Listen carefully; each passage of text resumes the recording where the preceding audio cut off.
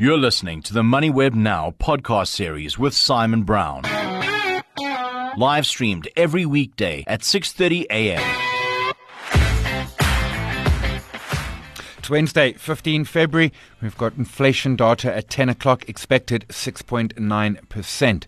I'm Simon Brown, coming at you live and loud from the MoneyWeb studios in Houghton, Johannesburg. On the show today, we're going to be chatting with Reka Naru, portfolio manager, Anchor. I want that update from Telkom and also a touch on inflation from the US, 6.4%. Moving in the right direction, but above estimates. Redwan Muller from Think Markets trading commodities instead of mining stocks, and talking to ABSA. Impact of load shedding, GDP, their take on inflation and rates. When do they start coming down? The show is brought to you by Stanlib. Visit stanlib.com to get in touch with one of their investment specialists. Stanlib Asset Management is an authorized financial services provider. Morning headlines from MoneyWeb. 1 year on, the remote worker visa feels only a little less like a remote possibility. We still haven't got it, and expectation is that the average work from destination traveller could be spending $50,000 a month every month. Business day, SPAR faces tough trading conditions in most markets. Performance is robust. Turnover increases 7.8% overall. Morning markets, US was mixed. S&P down just a little, 0.03%, and Nasdaq up 0.7%. Asia's red with Sydney off 1% and Tokyo 0.4% lower. Commodities red, gold 1,862, Brent 85.21, platinum 933, and palladium 1,483. Those PGMs remain under pressure. Rand 17.93, Bitcoin 22,100, Tencent trading down 1/3% in the Hong Kong lunch break, and top 40 opening call 200 points to the red. That is just over 1/4%. MoneyWeb Now, on the money. Also available on podcast. Turning now with Reka Naru, portfolio manager at Anchor. Reka, appreciate the early morning time. Let's touch Telkom first. It was update for quarter ending 31 December. The market certainly liked it a little bit more than it has some of their other updates, but we're still seeing EBITDA under pressure, although mobile doing okay and OpenServe doing all right. Hi there, Simon. It's really great to be on the show, especially in the middle of what has been a very interesting trading sessions. As you've said, there's many ways to unpack those results out of Telkom. A reminder that trading statement, as you said, was for the third quarter for its financial year end 2023. But looking at the actual results themselves, really, we would say fairly muted, although definitely ahead of what the market was anticipating. As you've said, just group revenue up 2.3%. While group earnings were down 13.5%. Out of its mobile business, the revenue was up, and also traffic and subscribers up 25.6% and 12.9% year on year. Another positive or modest positive was that information technology, mainly that's that BCX business, which Telkom acquired, continues to recover, albeit off a low COVID impacted base. Management did cite some challenging trading and economic conditions that it seems to be prevailing in the South African market, and that's really been a common denominator of the trading statements that we have seen. Really, just management's citing the impact of load shedding, but over and above the results themselves, Simon, the real significant announcement was came after that release, and that was Telkom just announcing that they will begin a formal retrenchment process that will see it lay off as much as 15% of its workforce. Yeah, and a big number. But I take the point. Fairly muted numbers, although perhaps a little better than the market was looking for. Quickly touching US inflation. This was for January. The market was looking for, 6.2. It got 6.4%. It's moving in the right direction, I suppose we can say. It was 6.5 previously. That downward trend continues, albeit maybe a little slower, which is not maybe unexpected. Yes, definitely, Simon. A hotly anticipated print. We saw that come out yesterday. All eyes and all our eyes were watching on it with bated breath, as they say. Came out on Valentine's Day, so Inflation Romance was the title of yesterday's episode of the Offshore Markets. But really, in the build-up towards the release, as you said, kind of if we drill into it, the market was forecasting a 0.5% rise in the month-on-month headline number. That came in line with expectation. So in other words, rising from 0.1% in December 2022 to 0.5% in Jan 2023. While the headline CPI year-on-year number, that was expected to drop from 6.5% in January 2022 to 6.2% in January 2023. Instead, that headline number came in higher than expected at 6.4% for Jan. And now looking at the core numbers, which basically strip out the volatile food and energy prices, the market was expecting 0.4% rise in that month-on-month number. And that, as you said, came in line with expectations, steadying at 0.4% in Jan. And finally, that core number, that core CPI year-on-year number, that was expected to drop from 5.7% in Jan 2022 to 5.5% in Jan 2023. But instead, that core number came slightly higher than expected at 5.6% for Jan 2023. As you've said at the beginning of the show, Simon, on the back of that, we've seen the Dow close lower, the Nasdaq close slightly higher, and the S&P closed down in response to this.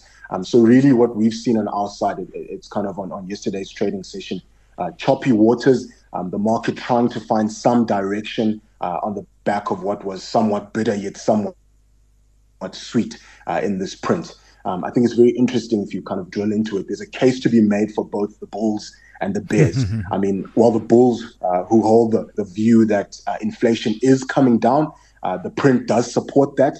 And for them, the argument will now be that slowing growth or slowing global growth will put pressure on central banks to cut interest rates. While at the exact same time for the bears, the print does highlight that inflation is indeed stickier and stickier than what the market wants to acknowledge. So they will argue that slowing inflation doesn't necessarily mean that we'll see rate cuts anytime soon. Yeah, so I guess overall, or the overall observation is that inflation looks to have peaked, but it's still declining or isn't declining as quickly as the Fed or the market would have liked. Yeah, and I take your point there. A little bit for both the bulls and the bears, which I suppose is what makes the market, although it does make it a little more choppy. We'll leave that there. Rico Narari, portfolio manager, Anchor, appreciate early morning insights. Your money knows it's not just about the money. It's about your returns returning the favor and empowering people. Your money can do more to change the narrative. Beyond delivering consistent returns, investing in the Stanlib Khanyisa Impact Investment Fund can help eradicate poverty and protect the environment. Invest for more impact at stanlib.com/more. Stanlib Asset Management is an authorized financial services provider. MoneyWeb now. On the money. I'm chatting with Redwan Moola. He's head of Think Markets, talking commodities. Redwan, appreciate the time today. I want to talk commodities with you, but before we talk the actual commodities, mining stocks. You don't like mining stocks. Hi, Simon. Yeah, and hello to everyone else. Yes, I hate mining stocks. I'm one of those people that love to stay away from them, but purely just because of their volatility. It's It's great for trading, but from an investment point of view, I've just never ever liked them. I take your point. I mean, even in the trading space, I mean, that volatility, whereas the actual commodity is so much smoother. And we talk a lot. I mean, I was chatting with someone, a new copper listing coming to market later this month. PGM's under pressure. Yeah, a lot of folks look at the underlying commodity and say, nope, I want the mining stock because I want that leverage. I want that volatility. For those who don't, such as you, and frankly, I'm largely in your camp with that. I mean, mining stocks can be a scary ride. I mean, there's actually a bunch of options where we can go and trade the actual commodity itself with no overlay of mining risk and power cuts and everything else. That's exactly it. I'd rather trade the commodity or invest in the commodity itself directly. Either through your exchange traded notes or even directly if I'm going to do a derivative trade. But the mining companies, we've seen this problem with a lot of them. I mean, take Sibanye, for example. Mm-hmm. That company, should be smiling. Look at Tugela even. Mm-hmm. These are all companies that should be doing very, very well when the commodity prices are going up and up and up.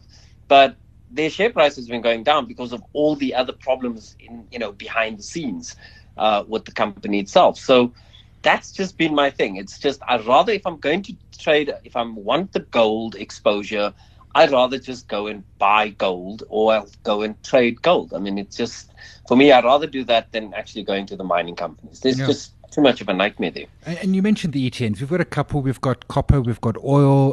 What else we've got? We've got the PGMs, of course, platinum, palladium, rhodium, and then, of course, there's gold.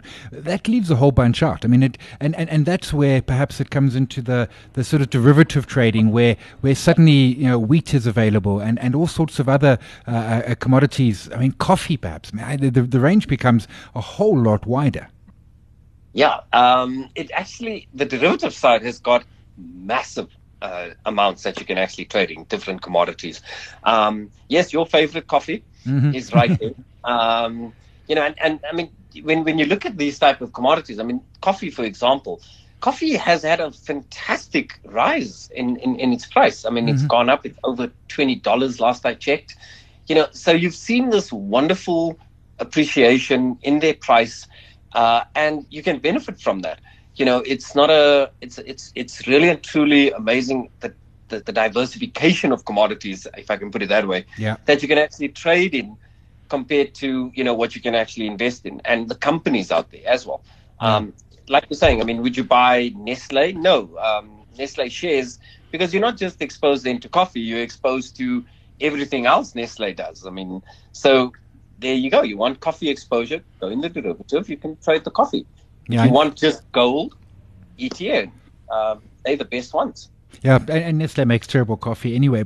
And one of the benefits of the actual commodities we're talking here, the ETNs are great, but of course you're then taking a dollar product and you're putting it into ZAR, and that cuts both ways. If the ZAR weakens, you're smiling. If it strengthens, and I've had the situation where the commodity goes up, the rand strengthens, and I'm going nowhere in the process. Here we're talking in the derivative space. We're actually going to be trading it in US dollars and with some gearing at the same time.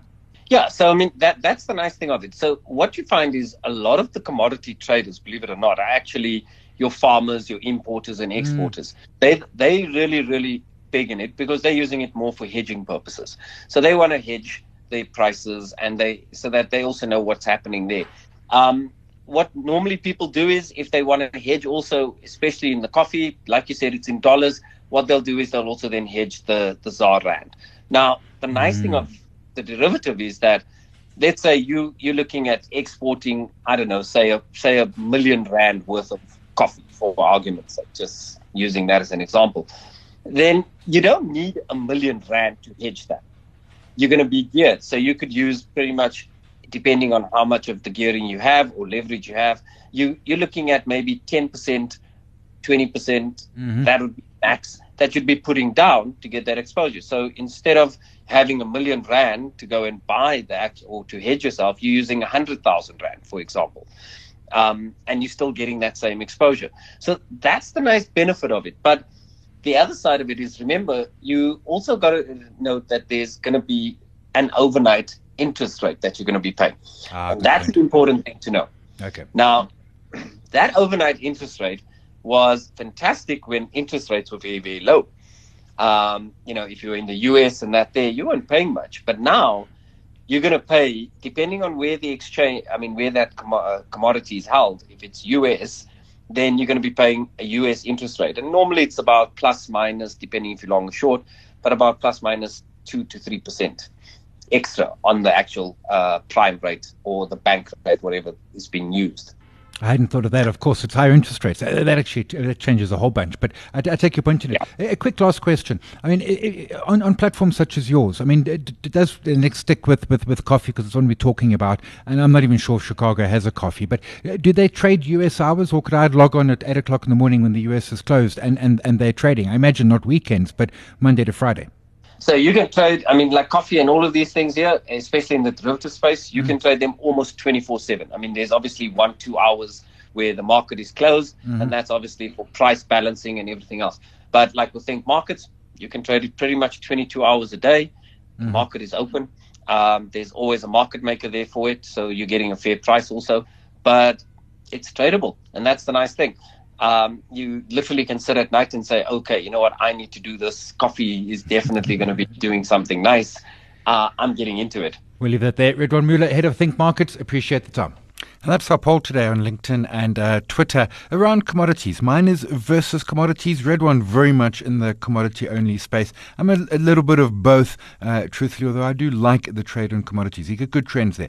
Have your vote, have your say, LinkedIn and Twitter. There's no postponing the inevitable. Your money knew this day would come. And you know what? It can hardly wait to start giving some back to you. When you invest in Stanlib's fixed income funds, you can retire earning a regular income off your investments. Invest for more certainty at stanlib.com/more. Stanlib is an authorized financial services provider and a registered manager. MoneyWeb now on the money. Chatting now with Mialani Maluleke, senior economist at ABSA. Mialani, appreciate the early morning. A recent note put out by yourself and your team. GDP forecast for South Africa. You're actually now looking for a negative fourth quarter for last year, and then again negative for first quarter of this year. A technical recession, in other words, for our economy. I imagine in large part thanks to load shedding. That's absolutely right, Simon. So for the fourth quarter of 2022, we firstly have seen enough high-frequency data that comes from Thursday. So for instance, just last week we saw mining numbers, we've seen manufacturing numbers. And if you look at Q4 overall, those two very important sectors with strong linkages across the rest of the economy, those were down. So we think Q4 is likely to come out at a minus 0.5 on a quarter-on-quarter basis. Mm-hmm. And then coming into this year, I think, even the most bearish forecaster really could not have anticipated the sharp escalation in load shedding that we have seen, which is, of course, now even more persistent than any other time that we've seen. Now, more than 100 straight days of load shedding. It is causing significant amount of disruptions, particularly for smaller businesses who are struggling with the cost of diesel or even the cost of buying backup generation to begin with. So our baseline view is that we'll probably see a contraction as well in this quarter. I think whether the situation improves or not, Simon, going over the rest of the year is going to depend, I think, on how much of the plan from the National Energy Crisis Committee actually start to deliver. But I think overall, this is going to be a very difficult growth year for South Africa. Yeah, I take a point. I mean, even if things start to get sort of improve on the electricity front, it's going to be a tough year. Touching on inflation, we've got numbers out from Stats SA later this morning. The market seems to be looking for an improvement, although still above the range. But you have the view that probably inflation has peaked and that, in fact, even rate increases have peaked and we might see rates down late this year. Yeah, well, we think that's where the bit of good news may be in the SA macro story for this year. I think if you reflect more broadly, Simon, think about this sort of experience over the last 18 months, one thing that's been really interesting to us is that even though we've had the same kind of shocks as the rest of the world, supply chain constraints, higher commodity prices, the one thing that we didn't see manifest as badly here in South Africa is the generation of second-round effects. So in other words, you didn't see those price shocks propagating as strongly as what you saw in the U.S., which is why for some period of time last year, you actually had U.S. inflation running higher than South Africa's inflation. So we have peaked, of course, we've been coming down. We're at 7.8 July, 7.2 by December. We think the number that's going to come out for January is going to print about 6.7%, and we expect inflation should be back within target by May this year, and we expect an average of about 5.5% for the year as a whole. Now, I should mention again, I think related to load shedding, that there is an upside risk here that we need to be mindful of. There are lots of businesses that are spending big amounts of money on diesel just to keep operating. It's eating into their margins, and the risk is that they may want to claw that back. But I think if inflation continues on the trajectory that we believe is likely to continue on, it's also kind of broadly consistent with the Saud's view as well. We are of the view that this hiking cycle may have topped out, and the scope may open up for a little bit of easing later on in the year. Yeah, that is some good news after what has been a really tough period. But I really like your point around second round impact. So we didn't see it, and that is significant. We'll leave it there. Milani Moleleka, Senior Economist, ABSA. Appreciate the early morning insight. That's it for today. Yesterday we were chatting with Kamal Mepawani, results from Total. Margins were getting squeezed, and we asked if you were still doing some DIY at home. Half of you said you couldn't afford to. A third was saying you were all done. The rest were saying you're renting, so it's not possible. And many of you pointed out that I forgot the fourth option, which was, you're still busy DIYing. That's totally on me. Sometimes an early morning brain hasn't had enough coffee. Have your vote, have your say, Twitter and LinkedIn. This show is brought to you by Stanlib.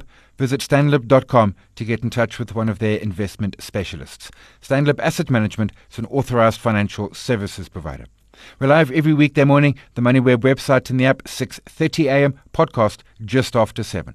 Thanks to my team, Eddie, Nobochle, Nicole, to you for listening, my guests for their early morning. My name is Simon Brown. This is MoneyWeb Now. We'll chat again tomorrow. Contrarian questions to ask as an investor.